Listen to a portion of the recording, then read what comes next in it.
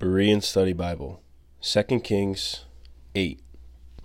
The Shunammite's land restored.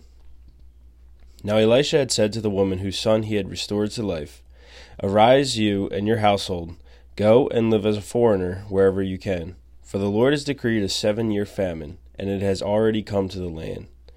So the women had proceeded to do as the man of God had instructed, and she and her household lived as foreigners for 7 years in the land of the Philistines. At the end of 7 years, when the woman returned from the land of the Philistines, she went to the kings to appeal for her house and her land. Now the king had been speaking to Gehazi, the servant of the man of God, saying, "Please relate to me all the great things Elisha has done." And Gehazi was telling the king how Elisha had brought the dead back to life. Just then the woman whose son Elisha had revived came to appeal to the king for her house and her land. So Gehazi said, "My lord the king, this is the woman, and this is the son Elisha restored to life." When the king asked for the woman, she confirmed it. So the king appointed for her an officer, saying, "Restore all that was hers, along with all the proceeds of the field from the day that she left the country until now." Then Elisha came to Damascus, while Ben-Hadad, king of Aram, was sick, and the king was told, "The man of God has come here." So the king said to Hazael, "Take a gift in your hand, go to meet the man of God, and inquire of the Lord through him, will I recover from this illness?" So Hazael went to meet Elisha, taking with him a gift of 40 camel loads of every good thing from Damascus. And he went in and stood before him and said, "Your son Ben-Hadad, king of Aram, has sent me to ask, will I recover from this illness?"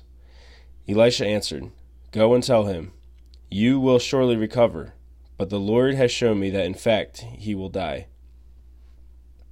Elisha fixed his gaze steadily on him until Hazael became uncomfortable. Then the man of God began to weep. "Why is my Lord weeping?" asked Hazael.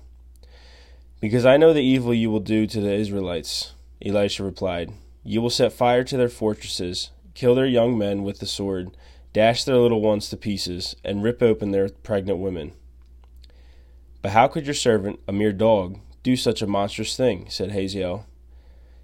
And Elisha answered, "The Lord has shown me that you will be king over Aram." So Hazael left Elisha and went to his master, who asked him, "What did Elisha say to you?" And he replied, "He told me that you would surely recover." But the next day Hazael took a thick cloth, dipped it in water, and spread it over the king's face. So Ben-Hadad died, and Hazael reigned in his place. In the 5th year of the reign of Joram, son of Ahab, over Israel, Jehoram, son of Jehoshaphat, succeeded his father as king of Judah. Jehoram was 32 years old when he became king, and he reigned in Jerusalem 8 years. And Joram walked in the ways of the kings of Israel, just as the house of Ahab had done, for he married a daughter of Ahab, and did evil in the sight of the Lord. Yet for the sake of his servant David, the Lord was unwilling to destroy Judah, since he had promised to maintain a lamp for David and his descendants forever.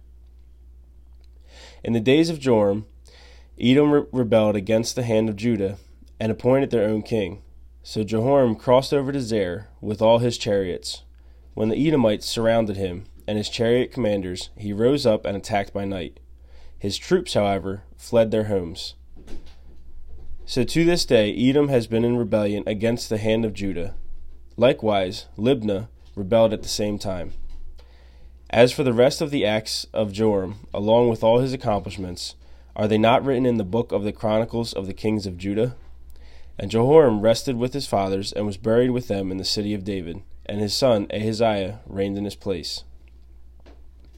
In the 12th year of the reign of Joram, son of Ahab, over Israel, Ahaziah, son of Joram, became king of Judah.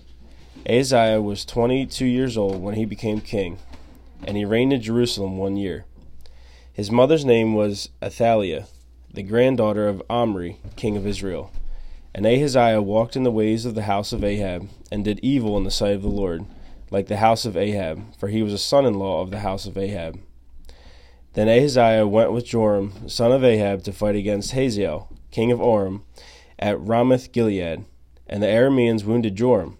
So King Joram returned to Jezreel to recover from the wounds that the Arameans had afflicted on him at Ramah, when he fought against Hazael, king of Aram. Then Ahaziah, son of Joram, king of Judah, went down to Jezreel to visit Joram, son of Ahab, because Joram had been wounded.